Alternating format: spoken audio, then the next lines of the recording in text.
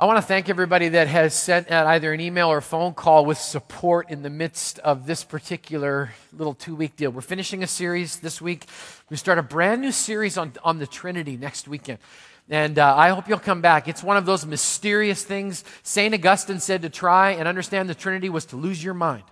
So I'm going to try and lose my mind for the next 3 weeks or so after this weekend. But I want to thank those of you that have been supportive. This is not an easy topic to discuss, especially considering what's going on in our world today. I got a letter. I'm going to cherish it for the rest of my life this week from an unsaved guy. He doesn't know Jesus. He's just here checking it out. And he wrote and said, you know what, I don't know why people get so fired up about this, but he said, thank you for shooting straight. Thank you for dealing with some of my misconceptions about the whole church money deal. But most of all, thank you for telling me just what God said. Okay? I contrast that with a letter from somebody who's been saved, said they were saved for like 40 plus years, who took deep exception to everything that I said last week and basically said, I'm going to be disobedient because I think I am God's grand exception. And it will be my joy to try and offend at some level with that kind of stuff again when we take another run at this one. So I appreciate the support in a deep, deep way. I have a little visual that I'm going to share with you this morning. It's over here to the side. I'm going to get the guys to show that. You know what that is? That's the money you could be saving if you switched to Geico. I'm sorry, it was right there. I had to take it, right? You had to take a shot at it. You know, I used to think that was just money, but after almost 20 years as a pastor, I know different. I really do. I've seen that over there used as a weapon between two people that used to love each other. I have seen parents choose that over their kids. I've watched what's sitting on that table over there keep brothers from speaking to each other for more than 2 decades.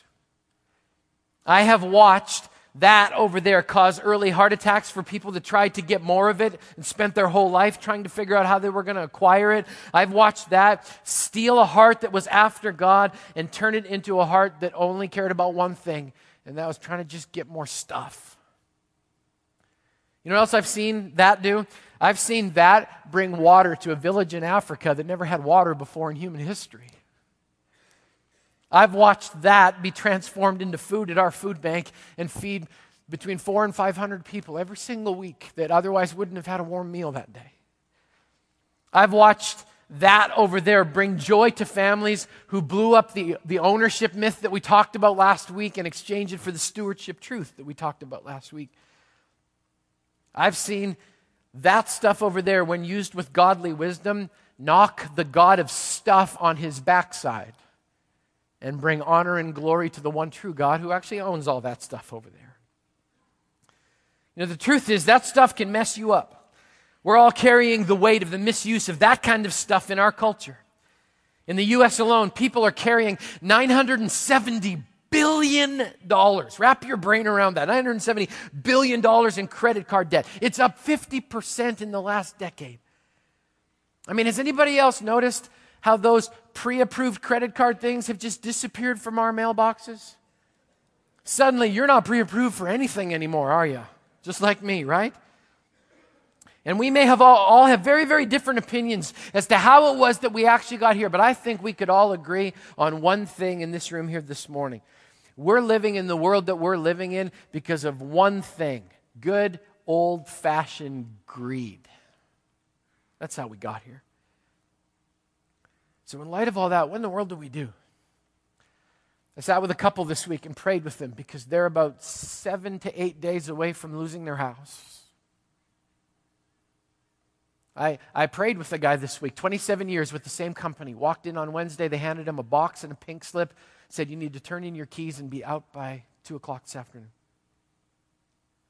I mean, how in the world do you talk about this stuff when people are living with the pain of it right now? I only know one thing to do. And that's to tell you what it is that God says we're supposed to do when money's tight and times are tough. His wisdom still reigns true. Luke chapter 16, the Bible says this: whoever can be trusted with very little can also be trusted with much. Whoever is dishonest with very little will also be dishonest with much. So if you've not been trustworthy in handling worldly wealth, who will trust you with true riches? And if you've not been trustworthy with someone else's property, last week we learned who it all belongs to, who will give you property of your own? No servant can serve two masters. Either he will hate the one and love the other, or he'll be devoted to one and despise the other. You cannot serve both God and money. That little Greek word there that we translate money is actually the word mammon. It's got a bigger understanding of it. Mammon actually means stuff. Everything that you attach yourself to, all of that stuff that's out there, that's what it means. You can't serve God and stuff. You know, and I talked about your stuff last week when we blew up the ownership myth by actually informing everybody, much to some of your disappointment, that it ain't your stuff. None of it actually belongs to you. I wanted to find out whether or not one of my little theories from last year came true again. So I went and checked some business records, and I found out that the U.S. is still obsessed with stuff. You know how I know that? There was one sector of business last year in the U.S. that still grew by 23% in one calendar year. Can anybody guess what it is? Some of you were listening last year. Storage units. Storage units. We haven't got enough room in our houses for our stuff, so we're now renting space to store the stuff that we don't even use anymore. I mean, stuff has taken over the entire planet, it seems like, and the Bible unequivocally says you can't serve both God and stuff. I mean, I didn't say it, Jesus did. So we got a choice to make. Who are you going to serve? If you're going to make a decision, are you going to serve stuff or are you going to serve God? Because the Bible just told you can't do both. Let me tell you how we kind of serve stuff, how we serve money. This is what the world's going to tell you to do this week. It's going to tell you to go out there and make it, all right? Made a little chart in your program. It's going to tell you to go out there and make it. And you're going to make it because it's yours. And it's your blood and your sweat and your tears. And last week we talked about that the blood actually doesn't belong to you and the sweat doesn't belong to you and the tears don't belong to you. They actually belong to God because He's the one that decides whether or not you're breathing or not. But they're going to tell you to go out there and make it, and then they're going to say as soon as you make it, you need to own it. You need to put your embossed initials on everything that you own because it's your stuff, and then it's going to tell you to hoard it. You're supposed to keep as much of it as you can, and the message you're going to send to every other human being is you better keep your hands off my stuff. And then if you're the grand exception, the world's going to tell you you probably should save a little because someday you may not be able to work the way you're working right now. So you need to be able to have save. And then as a very last resort, if you got nothing else to do with it, then you might decide to actually give just a little bit of it away. That's what the world's going to tell you. Maybe not on those certain terms, but that's the message that they're given every single week. God's got another plan. If you read Scripture, if you're going to serve God, this is what He says. You're actually going to go out there and you're going to earn it. You're going to earn it because He's going to give you the power, the strength, the drive, and all that. And you're going to actually go out there and make a living and you're going to earn it. And then in response to earning it, you're going to steward it. Because you don't own anything, you're going to get to steward it. It's not your stuff. God's going to bless you with it. He's going to loan it to you for a little while and you're going to get to steward it. And someday you're going to stand in front of Him and give an account, just like I am. And like we said last week, when I'm in the room answering for my stuff, Freudian slip. When I'm in the room answering for His stuff, you're not going to be there. And I'm not going to be there when you give your account either. Then God actually says we are supposed to save it. We're supposed to man. I'm going to talk about that in just a couple of minutes. There's another element that God talks about that we're actually supposed to repay it. As a follower of the Most High God, we're not supposed to carry massive amount of debt with us because it ruins our testimony. And if we do owe somebody something, we're supposed to be the first one to try and pay them back. It's a matter of honor and integrity. And then finally, here's a crazy thing. God actually says you're supposed to enjoy it. You're allowed to enjoy the stuff that He gave you. That's why He gave it to you. You're not supposed to feel guilty about it. You're actually supposed to enjoy it and use it, and because that's why He gave it to you in the first place. Last week I said biblical stewardship was not about your wallet, it's about your heart. This week I'm going to add another statement. Stewardship is not a matter of income, it's a matter of trust. Will you or won't you decide to trust God's plan even when times are tough and money's tight? All right? So, I'm not big on acrostics. I don't use nice, tidy little things. If you're here, you all understand that I don't normally do that, but This one just kind of fell into an acrostic. I've used it for a couple of years. For some of you, this is review. Awesome. For some of you, this might be new. We're just going to walk it through. This is God's plan for stewardship. If you don't like it, you can write a letter to Jesus and appeal it. I don't think he's going to change, all right? But this is what it says. Here's the T in trust. It's to actually track your finances. Proverbs 27, Scripture says, "Be sure you know the condition of your flocks. Give careful attention to your herds. For riches do not endure forever, and a crown is not secure for all generations." The Bible says you're to know the condition of your finances. Now, unless you're a goat farmer, this verse may need a little bit of translation. It's pretty simple. Whether you need to know the condition of your flocks or need to know the condition of your stocks, whatever that happens to be, God basically says that he wants you to be able to track it. It's godly to know where you're at financially, every single penny. Every Saturday, my wife, Laurel, I'm deeply blessed. I'm married to an accountant, right? She can, to the penny, every single week. I can ask her, how much did we spend on spam in the last 365 days? She could probably break that out for you. It's just incredible. It's an amazing gift. She sits down and tracks every penny that we have. Last week, I confessed to you my financial method, which I used for many years. It was called the, if you're within $400, call it good, Grant Fishbook method. Didn't work out so good for me, all right? Not good at all. And I remember when God convicted me of this, I thought I was just being undisciplined. It's not that big of a deal, so I don't know where every penny goes. Then I read Luke 16, and I found out it wasn't just undisciplined, it was ungodly. If you're married, both of you should know exactly where every penny goes. If you're a single person here today, you should know exactly where every penny of God's stuff is going. My encouragement to you is not to try and keep a secret because God knows where it's all going because it's all his. It's important for you to track it. Here's the R. Return 10% to its rightful owner. This is where it gets crazy, all right? So, this is where it gets crazy complicated. Went to 4 years of Bible college. I've done some seminary. I'm going to try and boil down approximately 8 years of higher education and make this as simple as I possibly can, but it's very complicated. So we're going to go visual on this one as best I can. And so here we go. I'm going to lay out for you as best I can God's plans for how you're supposed to handle his stuff. Okay, so I want you to stick with me.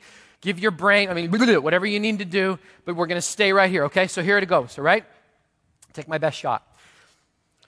For every 10 of these that God gives you of his stuff, you give one of them back to him. Okay, I probably went too fast. I'm going to try it again. Okay, it's theology, my friends. This is theology, okay? So, one more try. I'll do better. For every 10 of these that God gives you of his stuff, you're supposed to give one of them back to him in an act of trust and gratitude. Any questions? We try to make it so complicated. We try to twist it into something bigger. And I know some of you are going, okay, that's your thing, dude. Where does it say that in the Bible? Malachi 3.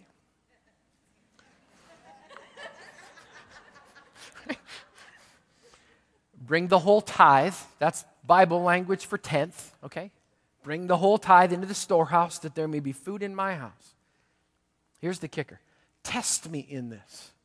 Says the Lord Almighty, and see if I will not throw open the floodgates of heaven and pour out so much blessing that you will not have room enough for it. That's God's principle right there, okay? God wants 10%. Some of you say, well, why 10%? I have no idea, right?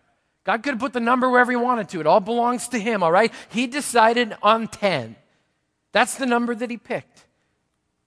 He has it all. And this is how it works. So he has it all. He loans it to you for about 80, 90 years, and then your family's going to fight over what's left over after you're dead and gone, and eventually it's all going to end up back with him anyway, okay? But he's got a loan stipulation. He gives you that for that 80, 90-year period. Here's the loan stipulation. He wants 10% back. Now, I'm a quizzical person. I want to know why. Why do you need 10%? Does God need the interest? Is there a recession in heaven? Are we trying to manufacture a human economic bailout of the Almighty? I mean, what's the deal with that whole thing? Is he just trying to play some kind of a game with me? Is this a church conspiracy thing? Why? I'll tell you why. It's an act of worship. It's an act of gratitude. It's an act of trust. It's a way of living out my priorities and believing that when God says, you can actually test me in this and see what, it's the only time in all of Scripture where God says to his created people, give it your best shot. You just test me and see whether or not this actually works out. I know it doesn't look like it makes a whole lot of sense, but you just try. You know, for the record, the test needs to take place over a period longer than a week, okay? I hear people, I tried it for 4 whole days. Nothing. I got nothing back, all right? An extended period of time when you as a created human being get to test God Almighty himself and see whether or not he won't actually be a God of his word. Malachi gives us the how. 1 Corinthians tells us the when. 1 Corinthians 16, on the first day of every week, each one of you should set aside a sum of money in keeping with his income, saving it up so that when I come, no collections will have to be made. There's a simple principle in there. It's that it's supposed to be a regular thing. That God's supposed to do that. You're supposed to put God number one on a regular basis, over and over and over again. One more verse for your consideration. Proverbs 3. Honor the Lord with your wealth, with the first fruits of your crops. Then your barns will be filled to overflowing. Your vats will brim over with new wine. Now, before we move on, to those of you who are already planning on sending me but Grant, tithing's an Old Testament principle, and I'm a New Testament Christian, so I don't need to do that letter, okay? I know they're coming because I get them all of the time. I just want to say this to you. If you want to go New Testament giving, let's do that. Let's do that. Because in the New Testament, Jesus pushes aside the 10 and he adds a 0 on the end of it. He says, I want 100% commitment from everyone that would call themselves a follower of Jesus Christ. If you're here today and you don't know Jesus, this is not for you. You just get to watch everybody else squirm as we talk about this, okay? In the New Testament, Jesus pushes aside the 10. He puts a 0 on the end. He goes, I'm talking 100%, complete, absolute, unrestrained, total sacrifice and surrender. So if you want to argue Old Testament versus New Testament with me, you better be willing to put your life where your mouth is. I'm going to add one more point. In the New Testament, Jesus adds another thing. He says you're supposed to do it with a joyful, cheerful heart. So if you write me a nasty letter, you better put a little smiley face at the end of it or you're not being biblical, all right? I'm having fun, right? So, we teach tithing because it's a good starting point, and we learned that last week, right? It's a starting point, not a finish line. Scripture says we're not to despise the day of small beginnings. This is about starting small and being obedient. Here's the U in trust. It's use good planning to gain victory. I mean, financial planning starts with having a good budget. Some of you are like, what did he say? Budget. It's not a bad word. If you don't have a plan for your spending, you're heading for financial disaster. Laurel and I built a house 2 years ago. At one point in the construction, a plumber came in. He put pipes and stuff like that all over the house. It is so cool. Now, I go upstairs, I turn on the sink, water comes out. I go into the shower, turn on the water, water comes out. In the toilet, there's water. I mean, there's water where it's supposed to be. You know, you would say somebody's crazy if they built a house and then connected a pipe from the water main in the street into the basement and just turned it on, filled up the basement and said, well, we needed water, so now we got it, right? You'd think that was crazy. But isn't that exactly what we do with our finances, right? We connect our wish list to our paycheck, connect that thing up, turn on the valve, let it rip, right? Unless we are making decisions about where things need to go, we're going to end up drowning in the basement of a financial nightmare. Proverbs 21, verse 5. The plans of the diligent lead to profit as surely as haste leads to poverty. That verse takes on one of the greatest financial myths in our modern society. The myth says this: if I just make a little more, then I'll be financially secure. Actually, if you don't have a plan for making a little more, all you're doing is digging a deeper hole for you to have to crawl out of somewhere down the road. You know how I know that? I know it because of a principle taught in Scripture. Yearnings always exceed earnings. I want that truck so bad. I can't afford it, but the guy at the lot said that I qualified for special financing. And that he and I were good friends, and that he was going to give me a deal that he only saved for his best friends. Right? Yearnings always exceed earnings. You know how I know that's true? I know it's true because, I don't know about you, but I have never watched a television commercial where at the end, some guy or gal just showed up and said, you know, this is a great product. But before you buy it, this is what we'd like you to do. We'd like you to go home and think about it. We'd like you to take a few moments and maybe consult your spouse or your significant other. And then we need you to go home and go through your budget, make sure that this is actually good, that you have the cash in hand. And if you think about it, for somewhere between 24 and 72 hours, we'll be waiting for you when you come back so you can make a good decision. I've never seen that commercial. You know what I see? I see commercials that say, oh, you need this right now. This is a one-of-a-kind deal. This is one of those moments when you just have to have it. Even though you didn't even know it existed 5 minutes ago, you now need it in your life because everybody needs a potato slicer that slices, it dices, it turns things into julienne fries so you can make your own stuff at home, right? What's the message? You need it right this second. Proverbs 21:20, one of my favorite verses. Stupid people spend their money as fast as they get it. That's redneck scripture right there, isn't it? Right? Stupid people spend their money as fast as they get it. That's what the Bible says. Right? Some of us should tattoo that verse on our credit card hands, right? You know, if you don't think this is a problem in our country, I just want to give you a bit of a wake-up call. American consumers are over $1 trillion in debt. More than half of the population of this country doesn't pay their credit cards off each month because they can't afford to. And by the way, the average in this country is 5 cards with a $2,000 balance on each one. That's the average. That means half of the people have more than that. The personal bankruptcy rate has gone up over 35% in just 2 years. This is not a problem that the church can ignore anymore. Not if we really love people. Here's the S in trust. It's saved for the future. Proverbs 21 again. The wise store up choice food and oil. The fools gulp theirs down. I was looking at my 2.801k last week. You know what that is, right? I used to have a 401k. Now it's a 2.801k, all right? You feel my pain, right? I'm not a financial whiz, but I know a negative number when I see one. And I was going over the books at the end of the year, and here's what comforted me. It's not my stuff, and it's not my future. It doesn't belong to me. But that doesn't excuse the principle, does it?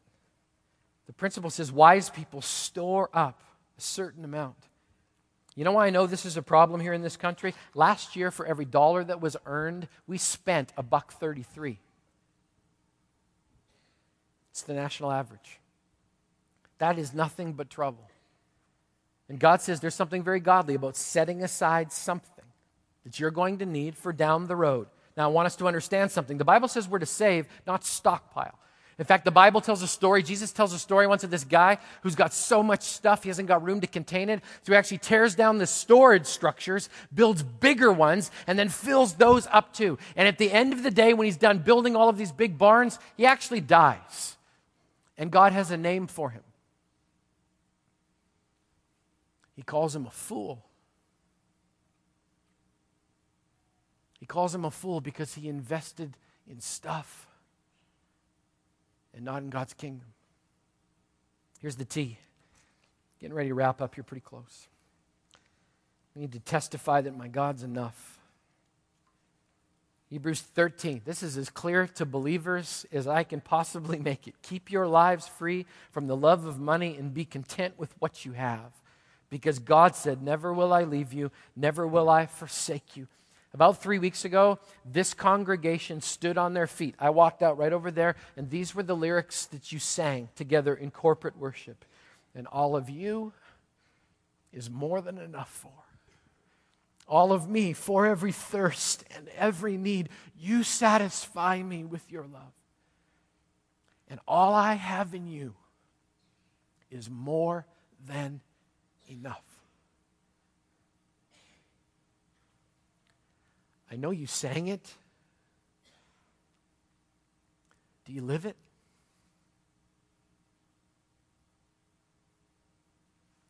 We're going to add something to trust. We're just going to add a little ing this week. We're going to add the ing and turn it into trusting because I believe stewardship is active. And a question that I think needs to be asked is, what part of your life can you reprioritize today that will allow you to be a blessing both to God and other people? Some of you with a more high church background may be observing something called Lent right now. It has deep, rich, historical roots in Christianity. Lent is when people give something up in order to show devotion for God. Now, I want you to understand something. It's not just about giving something up. I talk to people all the time that say they're fasting because they're giving up food. I want you to understand something. If you're fasting, simply giving up food and not replacing the time when you would be eating with prayer, you're not actually fasting, you're just on a diet. Okay? Those principles are there is that we give something up and then we take all of that time and we roll it over into what God wants us to do. I saw it happen the other day. A friend of mine, I see him at a local coffee shop here fairly often on a regular basis. He pulls into the parking lot, parks in front of the store, and sits there for about 25, almost 30 minutes. I kept waiting for him to come in. He didn't come in. Finally, I see his car backing, and I'm thinking, that's weird. Maybe there's something wrong. So I run out and knock on his window. I'm like, are you okay? You doing all right? Normally you come in the building and purchase your beverage and then that's what you do, right? He says, oh, no. He goes, I'm observing Lent. I gave up coffee for right now. He's very grumpy, just so you know, right? So, because I gave up coffee, but I didn't want to just give something up. So he goes, I do my normal morning routine. I pull in here and then I spend the 20 to 30 minutes that I would normally spend inside of the store. I spend it praying that God would reprioritize my whole day. That's awesome. What could you release to God today for His glory? What do you have that God could redeem to bless somebody else? What ing could you add to trusting today to make this stick? So I'm going to close with this because we're getting short on time. I did something this week that I think a lot of you will be doing sometime between now and April the 16th. I went and hung out with my tax guy, right? And I brought my little file folder in that represents my financial life. And I had it all color-coded according to paper clips. It's a thing of beauty. It truly was, really. For some of you, it's a sickness. For other things, it's a good thing, all right? You're talking my language. And I went and sat in with my tax guy. And he went through our stuff, charitable donations. Somebody asked me last week, they said, so let me get this straight. You taught this tithing thing, and so the church pays you, right? Yeah. Then you turn around and kick it right back? Yeah.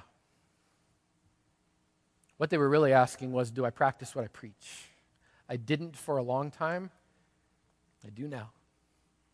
And I do it with great joy because I see how God uses it here. I see it. So we go through charitable donations, W-2s. We just go through the whole thing. Just like, you're all going to have to do it at some point too, right? If you're not going to do it, we probably should talk, all right? So there's a little render to Caesar thing that Jesus probably wants to comment on. So we finish up everything, and this guy's name's Randy, and he actually goes to North County Christ the King, and he's been doing this for me for a couple years. We go through all the stuff, and we do the financial stuff, and then we just sit and talk about church. And he was asking, he'd heard about our baptisms a couple weeks ago. He was talking about how what was in that little file folder just played a teeny little part in what we got to witness. And we're all done, and I shake his hand, and we'll see you. He goes, I'll have it prepared in a couple of weeks. I go back out and I sit in my little VW in front of his office, and I'm holding this little file folder that just simply represents God's stuff and my stewardship. And as I'm sitting there looking at this file folder, all I can hear in my head is this verse that keeps saying, seek first the kingdom of God. And then all of this other stuff, it'll be added. And I had to ask myself the question, is what I'm holding in my hands, does that really show what it means to seek first the kingdom of God? I can hear another verse, Jesus saying, wherever your treasure is, there your heart will be also. And in that verse, or in that little folder, I'm asking, is this really my treasure? Is this really where my heart lives? Or does it live with lost, broken, and hurting people? And am I willing to do whatever it takes, whatever it costs to help them know more about Jesus? And way, way, way off in the background, I can hear this German voice. My grandpa came to this country with basically nothing in his pockets. He was a farmer in Swan River, Manitoba, up in the middle of nowhere, literally. And I could hear him, the sound of him shaving on a Sunday morning with one of those old straight razors, and singing with this light kind of a German, Polish accent. Were the whole realm of nature mine, that were an offering far too small. Love so amazing, so divine, demands my life, my soul, my all.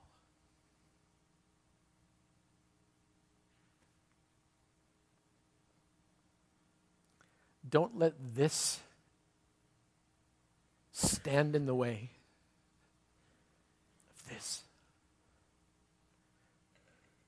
Got ready to leave last night, standing at the back.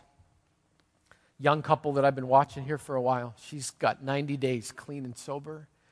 He just accepted the Lord, husband and wife. Standing at the back door. That's cool. Standing at the back door, and I walked out of my office, and she's asking her husband a question.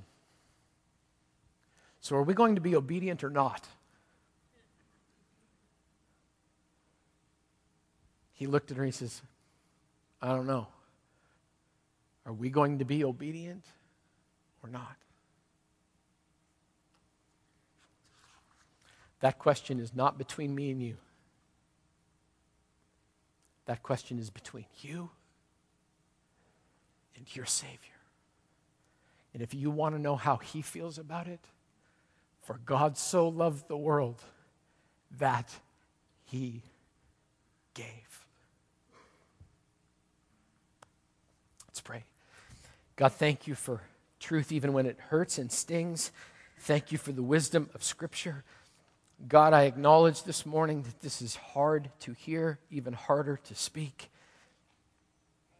God, I pray in Jesus' name that your family would be faithful when money's tight and times are tough.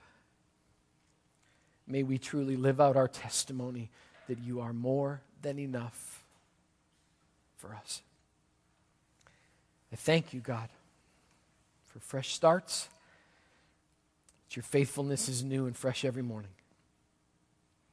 May we live with that grace today. In Jesus' name we pray. Amen.